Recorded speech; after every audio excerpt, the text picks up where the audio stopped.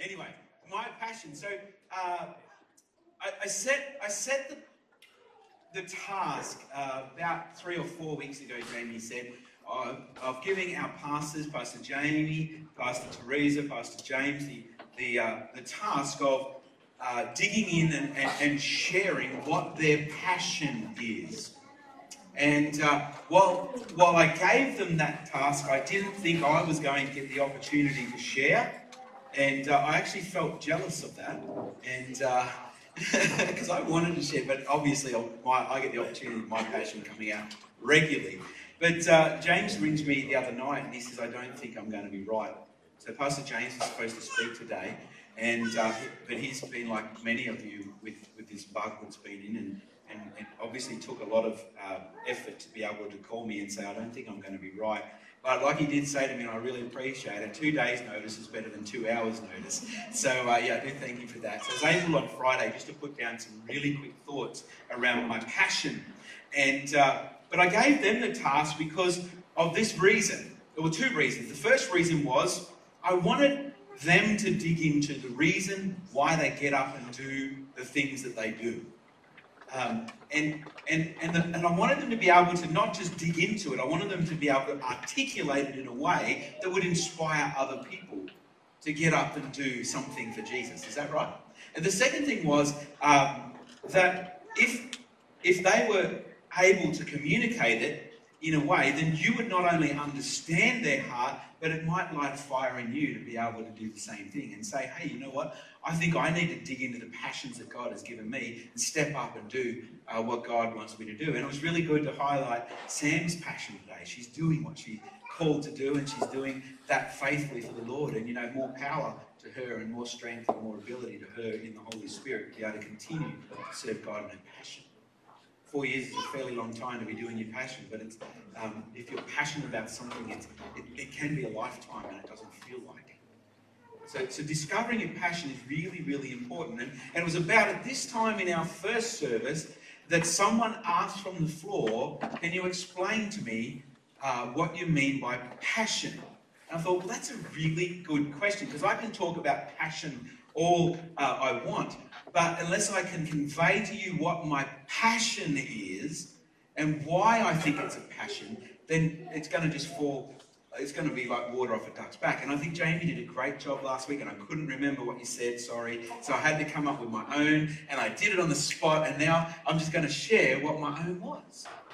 But for me, passion is something that I would die for. It is doing something that is worth doing entirely for my King. What? Anyway, Tim didn't remember it either. He was the one that asked the question. So that's all pretty good. But my passion, if I was to explain to you what passion is, it's something that is worth giving up my life for. Okay? And for it to not just be a waste of your life, it needs to be linked to something that's got meaning and purpose, and usually something, I didn't say this, it's usually something that's going to leave legacy. In the first service, I could have said that. I had the guys in the men's team here, and they were thinking I could have used legacy, but I didn't. But passion has to be linked with legacy. But I did say this, and this is not to offend anyone that may have done this. Passion is not just falling in love with the ski slopes in Canada and just going there. That's not passion. That's a dream and a ministry, but that's not the passion that God puts in your heart. You might have a passion for the slopes, but it's not just to have fun. And we're going to get to the end of that. I'm going to leave you hanging there, Michael. We're going to get to the end of that right at the end, and I'm going to tell you what that's going to link. Does that make sense? Because I could be passionate to go and tour the world and just see the sights, is that right? But unless it's connected with the passion God has for me, it's a waste of my passion. It's a waste of my life. And I did say this, it's like, if it's worth giving my life for, I'm not going to run into the first AR-15 I find and ask someone to shoot me, right? Like, martyrdom is not the pursuit of my life.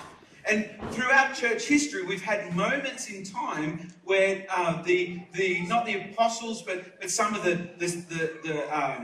the sons of the apostles and those sorts of things, they pursued martyrdom. Like thought they'd done all they could do for Jesus, so the only thing that they could do now was to go and die for their faith. And while I'm not judging that faith, it's not the pursuit, it's not the passion of my life to go and to say, shoot me because I love Jesus. I'm not going to run up to the first radical that I find and just say, shoot me, am I? That's not my passion. My passion is to serve Jesus, even if it's going to cost me my life. Does that make sense? Yeah. So I'm willing to lay down my life for my passions for Jesus, even if it's going to cost me this flesh. And we'll get onto that a little bit later at the end as well. But just sort of putting that out there to help us understand and unpack that passion needs to be linked with purpose. It's okay to have a passion, but unless you can unleash that passion in purpose, then it's not getting anywhere and you're not getting anywhere. So that was the question. I wanted our pastors to connect with why do they get up every morning and do what they do, even when they take slugs from the enemy, or they take a backhanded compliment from someone in the church, or they go into a school and they get rejected by all the kids. What keeps them getting up, keeps them going on? What is it about their passion for Jesus that keeps them going on? Does that make sense? That's where this kind of thought came from. And next week you get to hear Pastor Teresa share her passion, and we'll give Pastor James the opportunity somewhere in the near future to have a go as well. Amen? All right, so why do you keep getting up and turning up for your family? Why do you keep getting up and turning up for your friends? Why do you keep getting up and turning up for your work? I mean, work might not be your passion, but you've got to keep getting up and turning up, right? And why do you keep getting up and turning up for your church? They're all the things that I was thinking about. So Proverbs 29:18 says this: where there is no prophetic vision, the people cast off restraint, but blessed is he who keeps the law. That's from the English Standard Version.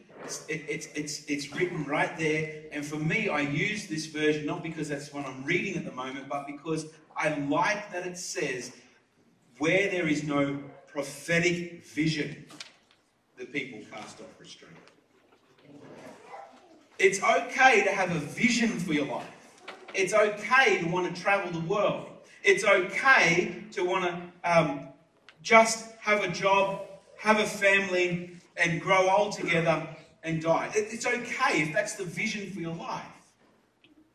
But Jesus came to challenge us in that one area, in that my life is now his life.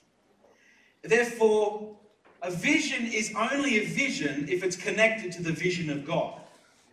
That means it must be a prophetic vision over your life. And I'm not talking about that some prophet stood there and says you're going to be a pastor. I'm actually talking about that it must connect with the heartbeat of God and the way he's designed you, created you, and equipped you to impact the world around you. So while Pastor Rob is coming and he's going to share prophetic words over many of us, that's not our pursuit in life. Our pursuit must be the heart of Jesus. And when our pursuit is the heart of Jesus, we hear through his word and the conviction of the Holy Spirit that which opens up the connections of our heart and the compassions of our heart and the visions of our heart, which puts us into the passions of our heart, which is the whole purpose of why we've been put on this earth for such a time as this. And therefore I wrote it this way. I wrote, if our vision is our vision, we just personalize that for a moment. If my vision is my vision, so say that over yourself. If my vision is my vision, I will succumb to the pressures of this world. But if our vision or my vision aligns with the prophetic vision of Jesus for my life or your life, then we have a reason for living.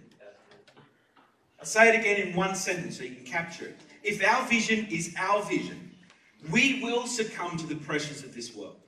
There is nothing, if it is my vision for my life, there is nothing to stop me from following the flesh. And in fact, I will be led by my emotions every day of the week. Whether I'm feeling down or up or whatever. If my vision is my vision, that's the way it is. But if I let go of my vision and trust the vision or the prophetic vision that Jesus has for my life, then it's outside of the way I feel. It's outside of the way I wake up. It's outside of the anxieties of this world. It's outside of, I'm just going to do it because it feels good, and becomes, I'm going to do it because I'm doing it for the purpose of love. There's a massive difference in that. My vision is not my vision. My vision is what the vision of Jesus in my life. And we've got to connect to this. And I think the key to unlock your vision is actually discovering your passions. Have we all got a passion? Now, you're all probably going to raise your hand and say, yeah, I've got a passion. All right, we've got 6 people. Fantastic. You've got a passion in your life. Fantastic. Michael, it was a late one, mate, but it was okay. I saw it. All right. Who hasn't got a passion? A couple of honest people. 1, 2, 3, kind of little hidey one there. Bar, is that I haven't got a passion? Yeah. Has everyone got a passion? Has everyone got a passion? I got a passion to kill flies. All right, no, that's a good one. Right, okay. Many of you, and Shane said it in the early service, I got a passion to not raise my hand. Right? And that's the truth. Sometimes the reason you're not lifting your hand when someone asks you if you've got a passion, you're sitting on your hands, is because you haven't connected with the way God's designed you, the way God's created you. The passions of your life, the motivations of your life, all of that sort of stuff comes into it. And that's what we're kind of talking about and going to unpack a little bit today from the story of a Bible story and from my own story, and hopefully somewhere in here you're going to capture what's going on. Does it make sense? Yeah. So passion is the key to unlock God's prophetic vision for your life. My hope today is that as I share my passion, you will connect with yours. Now, it's interesting because as the leader of the house, my passion shifts and shapes the passion of the house. Does that make sense? It shapes the church because that's just the way God kind of works. But my heart is that you don't just capture my passion. My heart is that I can release you into yours. Does that make sense? If I can release you into your passion, the church becomes the church and the body does the work of ministry, and it's the picture that Jesus has for you. And she's a glorious and beautiful bride. So let's get into this. There are so many biblical examples of people who pursued God passionately. Or like in the case of Jonah, God pursued passionately until he did what he had to do. As Moses is one of these people. Moses, let me just talk to these few characters really quickly and help you connect to what I'm talking about. Moses was drawn aside by a burning bush. He was drawn aside by something that was miraculous, but the burning bush encounter helped him connect to the passion that God had put on his life. How can I say that? Because, 40 years earlier, he murdered a man because he thought his role was to set free the nation of Israel, to release them of the oppression of Egypt that was upon them. And he tried to do so in his own hands. So he killed a guy and tried to cover it up. So he acted on his own, stepped out in his own strength, and the result was murder. But now we've got an encounter with the burning bush, and God takes him back to that same heart, that same passion, which was, let my people go. That we deserve freedom, and the God of Israel is going to set us free. Joshua is the second one. You can read all about that in Exodus chapter 3. Joshua, he serves under Moses, but he discovers his own passion. And it begins as Moses sends him out to spy on the land. He goes out with 11 other guys, and he comes back, and he's moved because of the passion of what he sees. But he has to wait for a long, long time for that passion to happen because of the faithlessness of his generation. And had to wait 40 years for this to happen, but eventually God reconnects him with his passion, which is ultimately this. Joshua chapter 1 verse 9. Be strong and courageous. Reminding him of what he was saying all the way back when he come back with his good report of the promised land. Be strong and very courageous. Step into this. You're doing this not in your own strength, but you're doing it with God and all the armies of heaven behind you. So Joshua was reconnected back to his passion. The third one is Caleb. Caleb was with Joshua. He was the only two standing there saying, with God we can do this. We're like grasshoppers in the sight of giants, was the other 10's report. But Caleb, he's moved and he's motivated by his passion. What was his passion? He saw something in the promised land that was far beyond and far outside of what he ever thought or imagined. He spied a land that he dreamed about, I think, every day for 40 years. And that was the hill country of Hebron. And you can read about Caleb's story in Joshua 15, because when they cross over the river and they start taking the cities and doing the things that God leads them to, Caleb asked for the high country of Hebron. And in that country, do you remember the report? We're like grasshoppers to these giants. In that country was where the giants lived. The Anakim, the sons of Anak. His shortest son was over 8 feet tall. That's a big dude. And God reconnects him with his passion and the moment in his 80s. Think about this. He's 80 years old. And he says, give me the land of Hebron. And he rises up and he runs and charges and he takes the hill country slaying giants. I think that's amazing. God reconnects him with his passion. His eyes had spied this land that he wanted for his descendants. And he rises up and he takes it. There's more. There's David's passion for worship. It comes out. And as he connects with God through worshipping him and singing songs, it's poured out and poured out. And we read it in the Psalms. David's heart. And it was his passion for God that opened the door for him to become the king of Israel. And while he never saw, it was always his heart to build a house for the Lord, wasn't it? It was always a place, a heart for him to say, there's a place I want to build under your name. And there's a place that I want to connect with you. While he never did it, his passion comes out because he stored up so much for his son Solomon to build the temple that was worthy of God's name. Oh, that would have been splendid to look at. David is one of these people that connects with his passion, and like us, we're encouraged to do so. I want to think about Ruth's passion for her mother-in-law, Naomi. Think about that passion for a moment. That she would leave her own country while she'd lost her husband, and she would follow her mother-in-law back to a country she did not know. She would forsake her own gods to say, I want to follow the God that you serve, the God of Israel. She gives up everything in her life because she was passionately pursuing Naomi. And out of that, it opens the door for her to meet her kinsman redeemer. And it's a beautiful story, we know that. But she encountered something that was beyond herself. It was her passion for her mother-in-law that led her. See, passion opens us up. And it's the key for us to discover our vision and our purposes in God. And the last one we want to consider is the book of Nehemiah.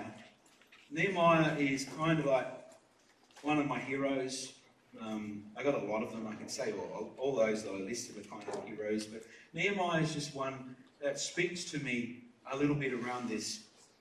And for time's sake, I really want to read, even though I've got to watch the time, I really want to read the first chapter to us, because I want to put you in the picture.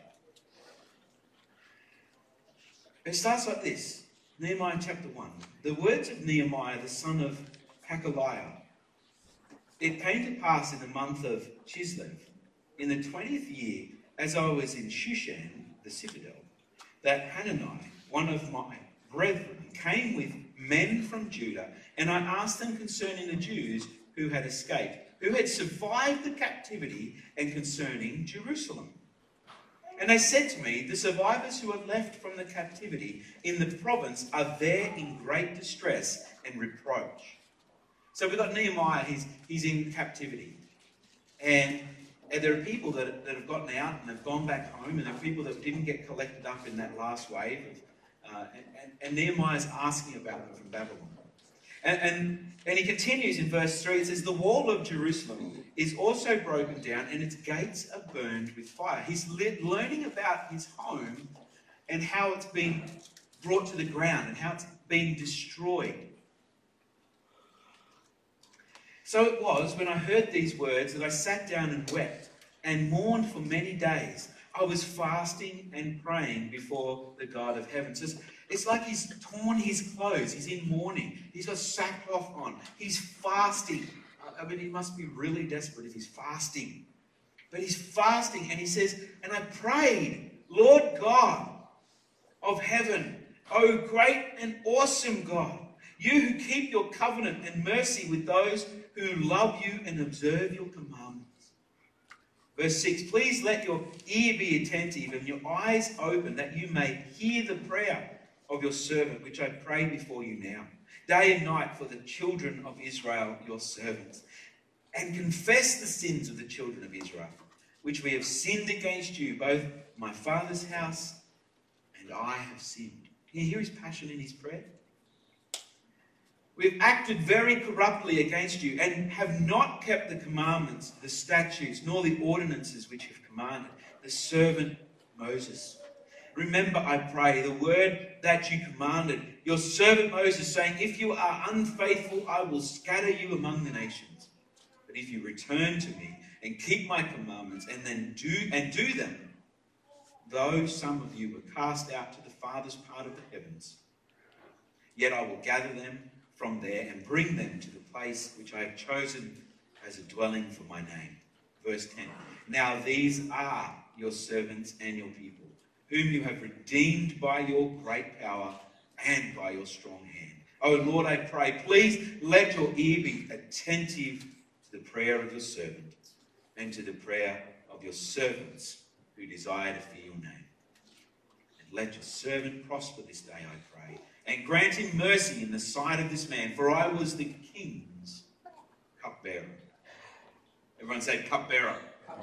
Cupbearer. It's a good one, eh? So first, there's a couple of things I want to pull out of this first chapter, and then one thing I want to pull out, and then I'll read a bit more of chapter 2. Firstly, Nehemiah was stirred into action because he had a different vision for his people. He was motivated by his passionate desire to see Israel declaring through their lives the goodness of God. You see, he had a different vision. Currently, what was presented before him was destruction, was oppression, was that these people were being hunted and attacked by armies from around them. And they had no place they could really call home and feel safe. And many people that we talk to today, they have no home and they don't know how to live in safety. They've come from countries that have been war-torn and ravaged, or things have gone wrong here in this city, and they're living in a place like even Barnabas House. We get to talk to these people all the time. They've got to understand and step into what it is to feel freedom again and to feel safe and secure. Nehemiah had a different vision for his people than what was presented before him. The second thing is that his vision for these people drove him to action. And the first action was that he would tear his clothes and he would fall upon his knees and he would fast and pray to God. He would repent of the sins of his nation. That drove him to action. It's kind of like Nehemiah is like the James of the Old Testament. Does everyone know the book of James? The book of James is an awesome book. If you haven't read it, go and read it and then do something about it. All right, because that's basically what he says. Faith without works is what? Dead. So kind of Nehemiah is exactly the same. He's like, it's not good enough to be in the position I'm in and to only pray about it. But I've got to do something about it. Chapter 2 says it like this. And it came to pass in the month of Nisan, in the 20th year of King Artaxerxes, when wine was before him, that I took the wine and gave it to the king. Why? Because he was his cupbearer. He's in a position of prominence. He's in a position that puts him before the commander and the leader of that nation, the king. Now, I had never been sad in his presence before. Why is that? Because if you're sad in the king's presence, he could just off with your head kind of thing. Right? That's how serious it was. So he never allowed sadness to be upon his face. He always had a countenance of joy before the king. It's kind of a good motivator, isn't it, to live in joy? Right? But he's something shifted. He's mourning, isn't he? He's been in sackcloth and ashes. And he says, therefore the king said to me, we've got a very perceptive king in this story. Why is your face sad since you are not sick? This is nothing but sorrow of heart. So I became dreadfully afraid and said to the king, may the king live forever. Why should my face not be sad when the city, the place of my father's tombs, lies waste and its gates are burned with fire? Then the king said to me, what do you request? So I prayed to the God of heaven. There's another motivator for prayer right there, isn't it? When the king asks you, what do you request? Okay, I prayed to the God of heaven, and I said to the king, if it pleases the king, and if your servant has found favour in your sight, I ask that you send me to Judah, to the city of my father's tombs, that I may rebuild it. Then the king said to me, and the queen also sitting beside him, how long will your journey be, and when will you return? So please the king to send me, and I said, in time. Furthermore, I said to the king, if it pleases the king, let letters be given to me for the governors of the region beyond the river, that they must permit me to pass through till I come to Judah. And a letter to Asaph, the keeper of the king's forest, that he must give me timber to make beams for the gates and of the citadel, which pertains to the temple, for the city wall, and for the house that I will occupy. And the king granted them to me according to the good hand of my God upon me. So Nehemiah was drawn by faith to his knees to pray, and then he steps up and he says, well, it's not good enough just to pray. I'm in a position here where I have an opportunity to stand in the gap for my people. And he not just does it in prayer, he does it in action. He's like that James character I was talking about. And he gets an opportunity to do so, and my time is nearly up. Anyway, he's like, I'm going to do this. And he does it with a bit of trepidation, doesn't he? And he stands before the king, and he's like, okay, what am I going to do? I want to tell you something. It's one thing to have passion. Your passion can burn and cause a lot of trouble. Do you know that? You can be passionate for nightclubbing. You can be passionate for girls. You can be passionate for anything of the flesh, and it could cause trouble. Or you can be passionate for the visions of God. Passion can drive us into a place to do something that we shouldn't do. It's like passion can be, if it's unrestrained, it can be completely derailing of your faith. So God puts in place, and even through this story of Nehemiah, he puts in place some really good key lessons for us, that when we get struck with fire by the Holy Spirit and we become passionate for the things of God, that he puts boundaries around our life so that we can walk and achieve the things that God wants for us without us burning out and burning up and causing all sorts of fires. And I've seen that happen in people's lives because they haven't applied the wisdom of what Nehemiah does here. Nehemiah puts himself under the authority of the king. And in doing so, he puts himself in this place where God's favour is poured out upon him, and he receives letters to be able to pass through the lands that he might be in danger of passing through. And he receives a letter to receive the provision of timber that he wouldn't have had unless he put himself in a place of submission. So while he was passionate for his people, he didn't just go and do it on his own because he would have lost his head. If he'd just up and left as the king's cupbearer, the king would have sent someone after him and gone. Because that's just the way it happened back then. But by submitting himself to the king and submitting himself to that authority, favour became upon him and he was able to achieve something remarkably miraculous. It's like, we've got any horse people in the place? Yeah, we do. Hey, Andy. It's like if you go for, if you think about even the man from Snowy River, you know, they run out and they get all the brumbies, right? And I said this in the morning service. It's like having a stallion, fully grown, powerful beast. Yeah? It's like a stallion that's unrestrained can cause damage. Can smash fences, smash down walls, it can tear up crops. An unrestrained stallion can cause a lot of damage. But when you break a stallion in, it can become useful. Is that right? So passion's not meant to release the stallion within inside of you that you go and wreck everything. Passion is supposed to drive you to the place of your knees to hear God's heart for your life so that you would be bridled for Him. And when you train that stallion and you break that stallion in and it becomes, say, let's just say a racehorse. Even when it's running and there's a champion runner, there's still boundaries, isn't there? There's the left rail and a right rail. And the jockey's on the horse and is running between the rails.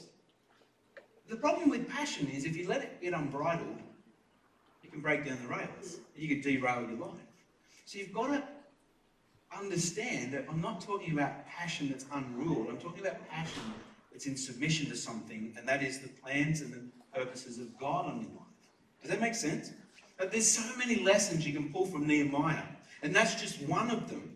Nehemiah was like this James of the New Testament in their Old. Through Nehemiah, we see that he was moved by the news of his people. He was driven to prayer, positioned by God to do something, which is chapter 2, and then able to implement the faith action or the faith strategy given to him by God. See, in his prayer, the Bible doesn't say it, but while he was praying, he would have received a strategy, and that is to stand before the king. He wouldn't have done that on his own. He would have done that led by God. So when I look at my passion, I can sum it up simply as action. Pastor Jamie and I were talking about it on Friday, and one of the things I said was, he said, what's your passion? I said, obviously it's works, because that's all I keep doing is work, work, work, work, work. And I kind of, yesterday afternoon, I was thinking about it, and I felt like I wanted to use this analogy. It's like the 7 dwarfs in the story of Snow White. Hi-ho, hi-ho, it's off to work we go. And if you keep working, you end up with the ho-hums instead of the hi-hos. Does that make sense? And what you end up with is the characters of the 7 dwarfs. And who's the sneezy or the grumpy in the place? Like, seriously, if you just keep working, you end up like Grumpy. True? So my passion isn't work, even though my passion's expressed through my work ethic. True? Does that make sense? Can you connect with that? So don't be grumpy, be happy. True? All right, so I said, okay, so it's not works. And I thought about this as I was writing my notes down. And I said, it's not works. What is my passion? And it's actually action. I love action films. Who likes a good action film? Yeah? Love a good action film. Yeah, Sunday night action film. Here we come. All right. I love action, but it's not just action for action's sake. It's not just work for work's sake, is it? It's action for the kingdom. If you want to boil your passion down and you want to remain passionate for the long haul, it has to be connected with a passion for the kingdom of God. If you give your passion just to a church, then you'll burn out of passion, of fire. But if you give your passion to what God's passionate about, which is to see the kingdom advance, all of a sudden your fire continually goes. And you're not just bogged down with work, you're passionate about the fact that you're bogged down with work. Does that make sense? So let me ask you this question, something for you to reflect on this afternoon. What is your passion? What is your passion? Nehemiah's passion was rebuilding that which was lost. To be a godly passion, to be something that guides you and fires you up for the kingdom of God. To be a godly passion, our passions must be linked with the Great Commission and the Great Command. The Great Commission is what? Go into all the world and spread the gospel. The great command is to love others as you love yourself. If they're linked to those two things, your passion will never burn out. And that must become something that stirs our passion. It means advancing the territory of Jesus. It means seeing the kingdom of God come. And how do we do this? We don't do this through war. We don't do this through saying bad things about people, but we do it by releasing the love of God into them, changing the environment around them. If you're passionate for Jesus, you'll do that. If you're passionate for yourself, you're only going to be passionate to get something off of people and out of people. If you're passionate for the kingdom, you want to release people into their calling.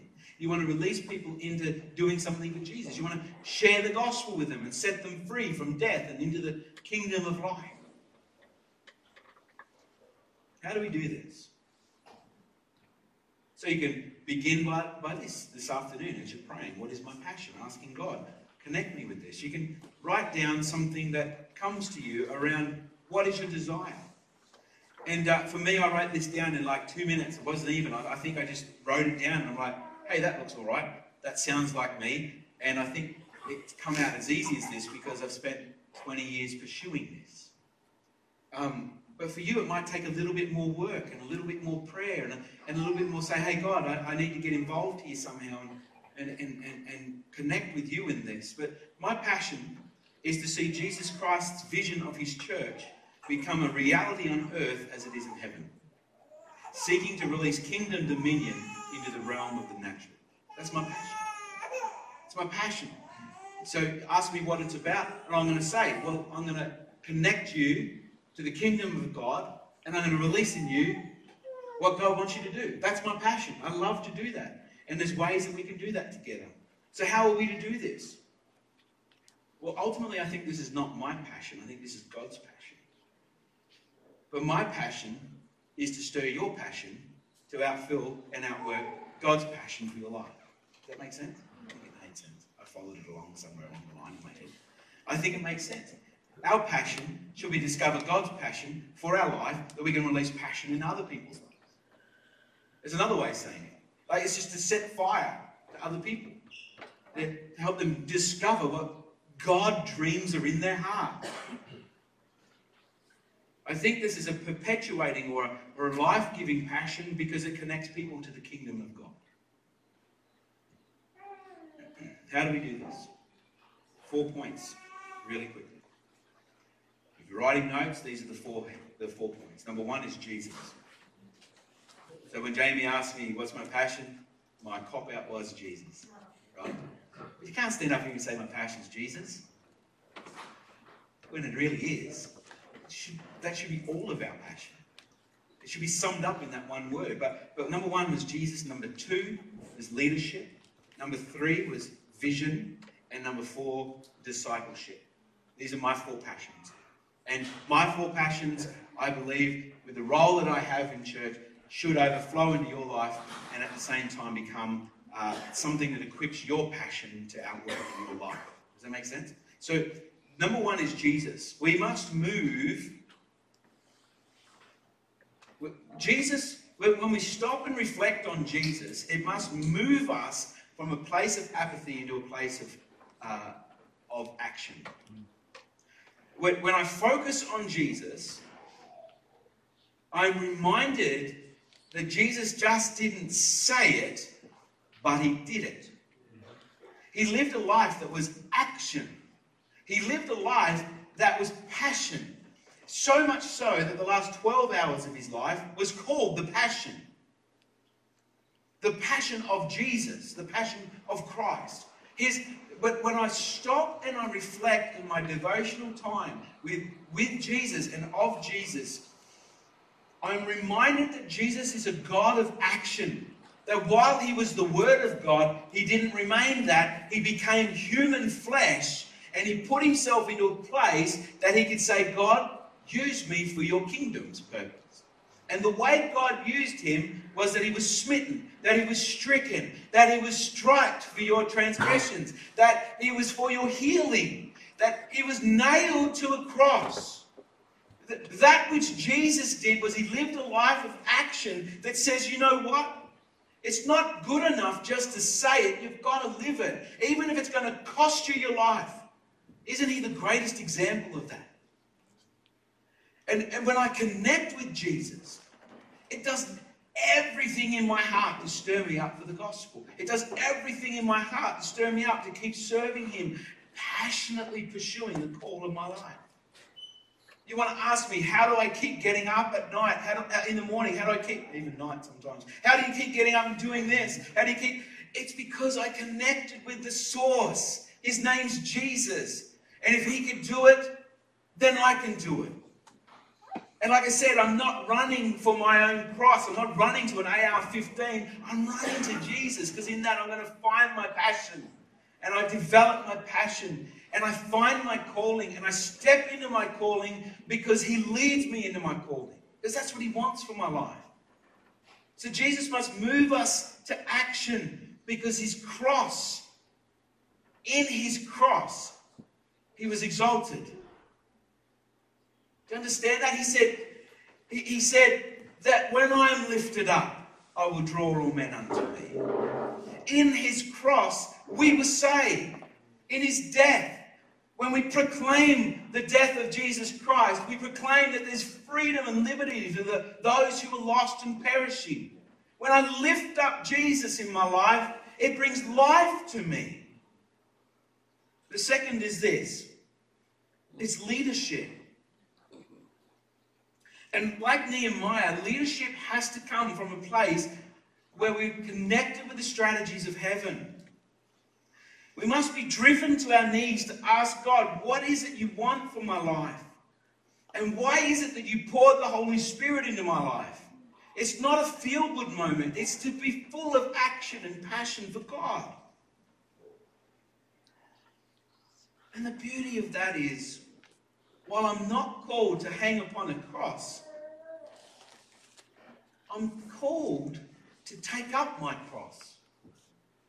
And the Holy Spirit helps me do that day by day by day. What I'm talking about here is hard. It's not easy. It takes commitment. It takes real grit. It takes faith. But when you think about it, the Holy Spirit has been given to us that we would have the strength to do this. And I take up my cross, which means I die to my dreams, my desires, my own fleshly vision for my life. See, the road to discovering your passion is actually the road to your death. Amen. The life I now live is unto Jesus. We don't have an option. Look at the book of Acts. Read through the book of Acts. Every person that came to know Jesus, every person that was saved, they were equipped with the Holy Spirit and they were dead to themselves. And they shared the life of Jesus with other people. They were scattered from their homes. Paul even lost his wife over this, they believe. Like, when you understand that Jesus did this not for a portion of you, but for all of you, it changes radically what you become passionate about. And like I was saying before, you might be passionate about skiing the slopes of Canada. You might be passionate about seeing the world. But when you connect that passion that God has put in you with the passion of Jesus Christ, that actually equals missionary. Doesn't it? And when you die to yourself and you live for the purposes of God, guess what actually happens? Somewhere along the line you get to ski the slopes of Canada. Is that right? Praise the Lord. Praise God. Or snowboard, if you like snowboards. I don't know, I'm not a skier. I've never even seen snow. That's why I'm picking on it. Anyway. Number 3 is vision. It's got to be connected to a kingdom vision. To release the kingdom of priests. You know you're all a kingdom of priests? Do you know that? The Bible says it really clearly in Hebrews. Go and find it, because I don't know where it is, 6 or something like that. It's to release the kingdom of priests because the whole earth groans in anticipation. And as the Bible says in Romans 8:19, with eager longing for the revealing of the sons of God. Our vision is too small if it doesn't have the world involved in it. Our vision is too small if it's not about revealing the glory of God to those that we're beside, to those who we've been put next to those we work beside or spend school with. And lastly, discipleship. The vision and the passion of God must set us on a trajectory to win people for Christ, to set people free of the past, to train and equip and to release them to do this with other people. It has to be connected with the ancient paths that Jesus set out for us to follow. And you can read those in Ephesians 4:11 to 13. Now that predominantly talks about the fivefold ministry. But the purpose of the fivefold ministry is to train and equip the body of Christ to do the work of what the body of Christ wants the fivefold ministry to do. Right? So that means that whatever the vision of the fivefold ministry is, if they're receiving that from God, their purpose is to train and equip you, number one, to receive vision and purpose from God, and number two, to release that into other people's lives. But the church, throughout history, has expected the one behind the pulpit to do that.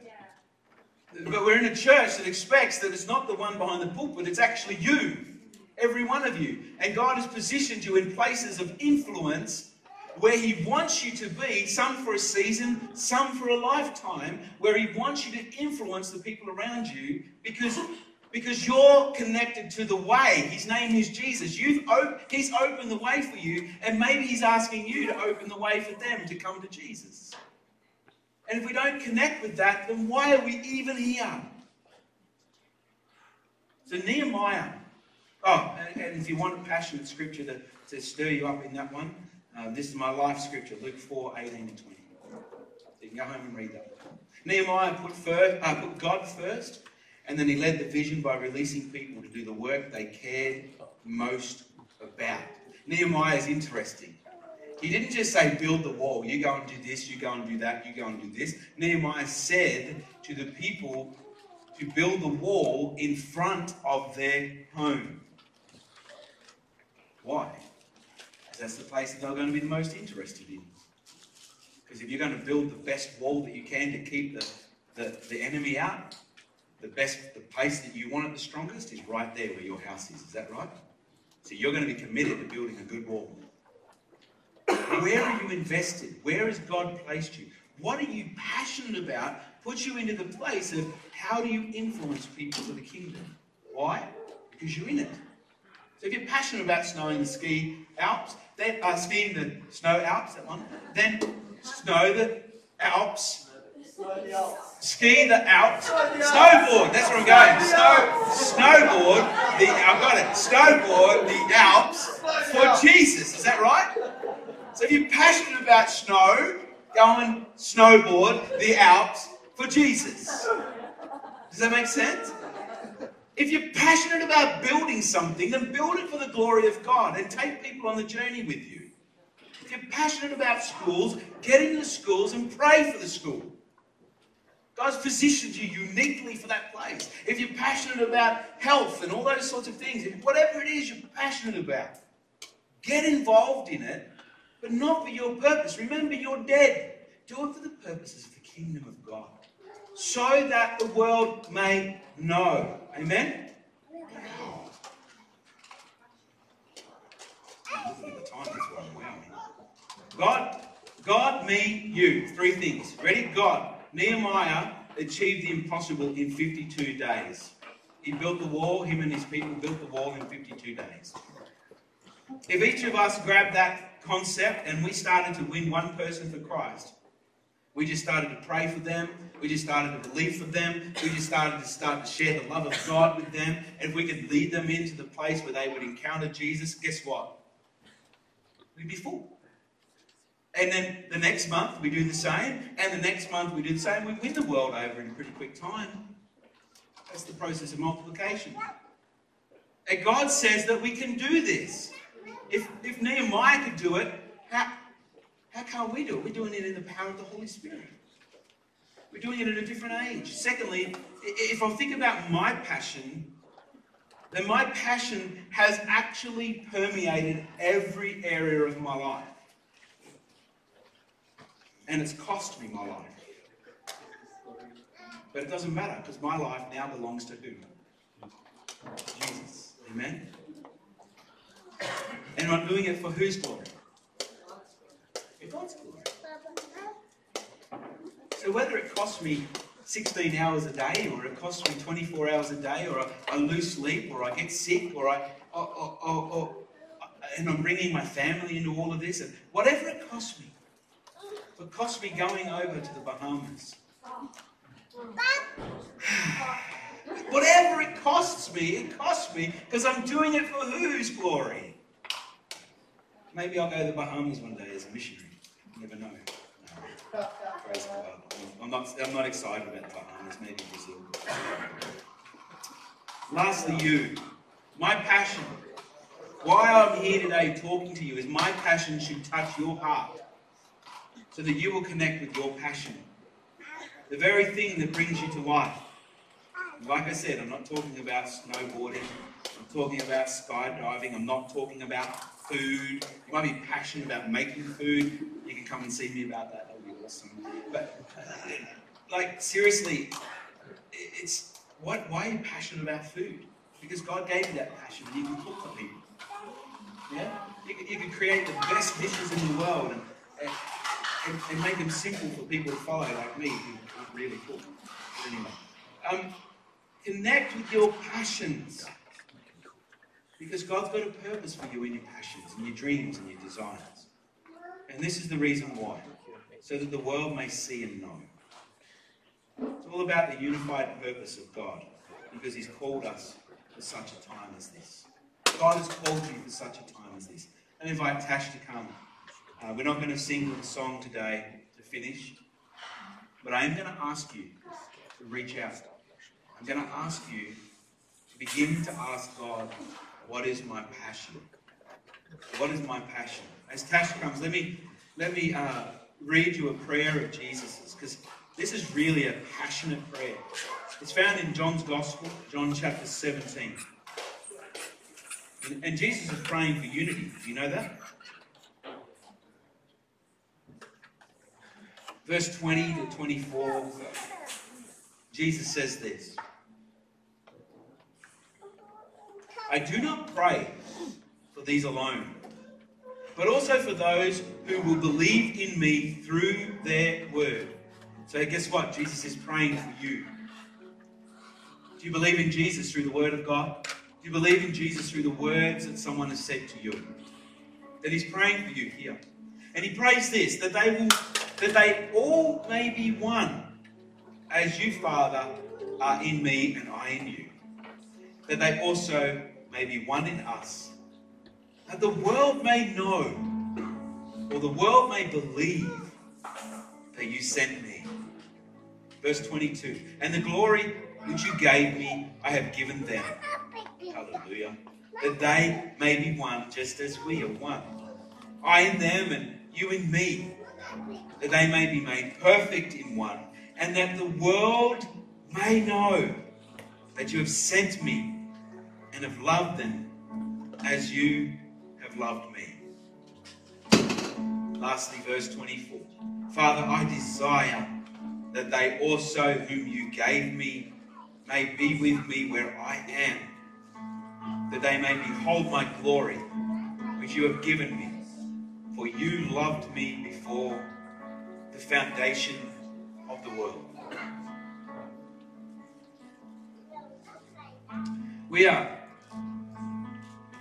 We're called to great things, church. Each and every one of us. You can believe that or you can reject that. That's entirely on you. But we are called to great things. And I want to partner with Jesus. Actually, as I was saying, you unlock your vision, you unlock your passion by getting into the space where Jesus is. And Jesus is actually praying here. When you heard it in verse 24, he says, Father, I desire that they also whom you gave me may be with me where I am, that they may behold my glory which you have given me. So it's in the beholding of the glory of Jesus that we unpack and discover God's purposes for our life. You can't do this on your own. You keep trying and you'll be gripped with anxieties, and you'll be gripped with all sorts of stress. It's only in the face of Jesus that you will discover your passion. It's only in the face of Jesus that you'll discover your purposes. Yeah, I said we're called to great things. We're called to take back the high places. Like God, it's no accident God has planted this church in this city. We're called to take back the high places. And I'm not talking about the land. The land's pretty flat unless you've been on Scenic Hill. I'm talking here about the high spiritual places, the things that have been lifted up and put over this city that are not from God. That we're called to actually break open the wells that the enemy has stopped up. We are called to release something in this city that God wants to release.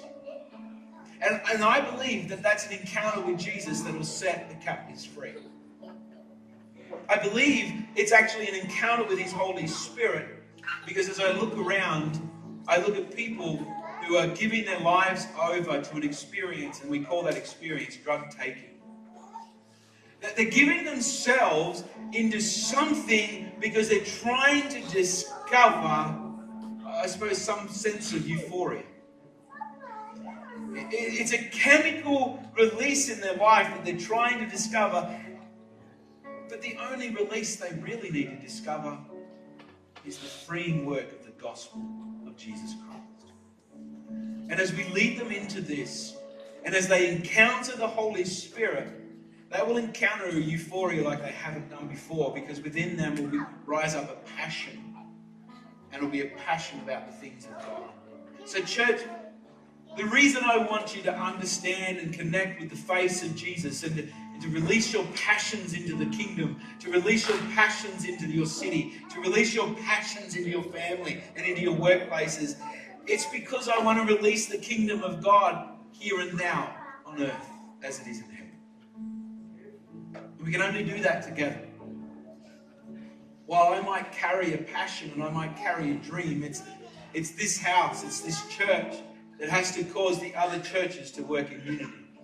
It's this house, it's this church that's got a high call to be able to tear down the high places and to build up and to break open the wells of the kingdom of God.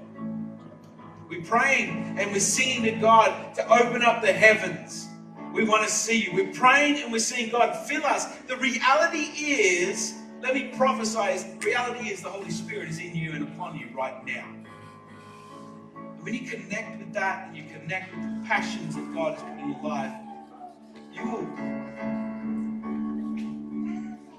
be unstoppable for the kingdom of God. And metaphorically, I'm ready to run toward that AR-15. Thank God He has not called me to the front line of Syria. But He's called me to the front line of Griffith. And He's called you as His church to the front line of this city and this region. And unless we unite in heart and we capture the vision of Jesus, we'll never achieve anything. We might have a nice Sunday morning service, or we might have a beautiful celebration of our pastors that have been serving you. But that's not what it's about.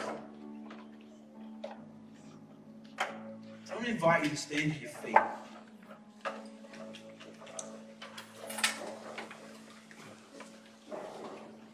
It's a very dangerous thing to ask your pastor to share his passion or her passion. It's an even more dangerous prayer to ask Jesus to reveal your passion. And when our passion unites with the passion of God, watch out, world, for you are in trouble. In a good way. Amen. The world, our world, needs an encounter with the one who will set them free. Nehemiah 6:15-16 says this. So the war was finished on the 25th day of the month, Elul, in 52 days. And when all our enemies heard of it, all the nations around us were afraid and fell greatly in their own esteem. For they perceived that this work had been accomplished with the help of God.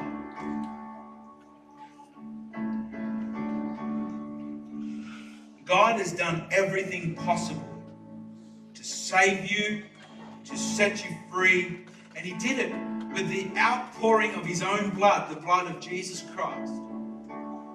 And now there is a responsibility on us in this generation and to see that which God has done fully effected in this world. That is our responsibility. And I am driven by this word. Well done, good and faithful servant. Enter into your rest. Now I make mistakes and I let the Lord down on a daily basis. But I've got one thing in my sights, and that is the prize of which God has called me for. And right now that prize is this city and this region.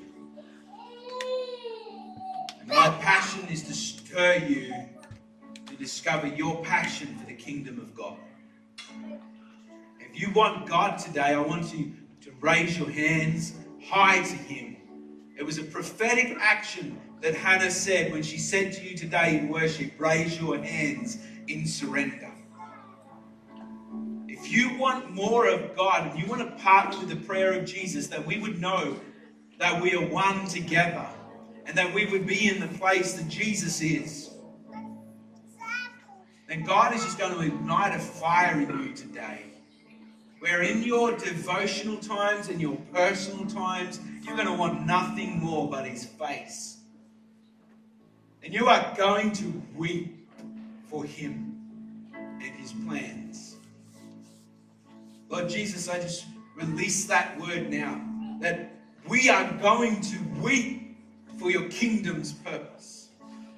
Lord Jesus, across this house, those who are here present, those who are listening on Facebook, those who will hear these words, Lord, as they listen and log on online, even those who could not make it today, Lord, I pray for them that right now I release a fire upon their lives, a hunger and a thirst for righteousness, a desire for your kingdom, a passion for your name, Lord Jesus.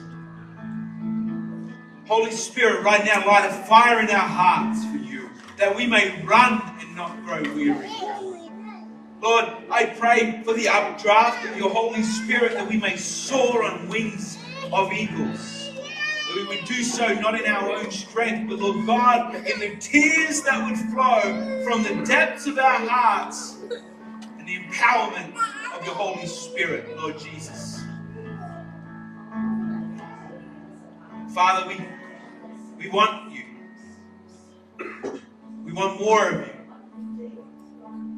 Lord, in our devotional lives this week, I pray, encounter us afresh, like you're encountering us now. Set our heart ablaze. Holy Spirit, breathe on us now.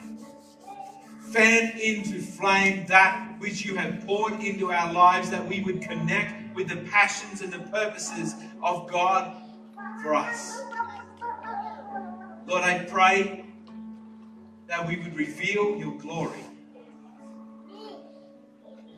and that the enemy would fear and tremble your name in this place. Lord, I just release upon this city and this region your glory. I just speak, Lord, an ease of the sharing of the gospel. Lord, as we partner with your Holy Spirit, I ask that we would step into more and step away from fear. That you would fill us with a faith beyond our own capacity. Lord Jesus, we ask for you now. We want you. Your kingdom come right here, right now on earth as it is in heaven. For your name's sake and for the reason Jesus prayed, that the world may know of your glory. We thank you for this in Jesus' name. We thank you that we are one. And we pray, Lord, that you will use us to unite the churches of our region for the glory of your kingdom. In Jesus' name we pray. Amen, amen, and amen. May God bless you today. Take up the challenge as you sit around your coffee or your lunch. Take up the challenge to just start a conversation with someone you haven't spoken to and just tell them what your dream is, what your passion is, what you want to do for God. And don't just talk about it. Be the James of our generation and step into your calling. In Jesus' name, amen.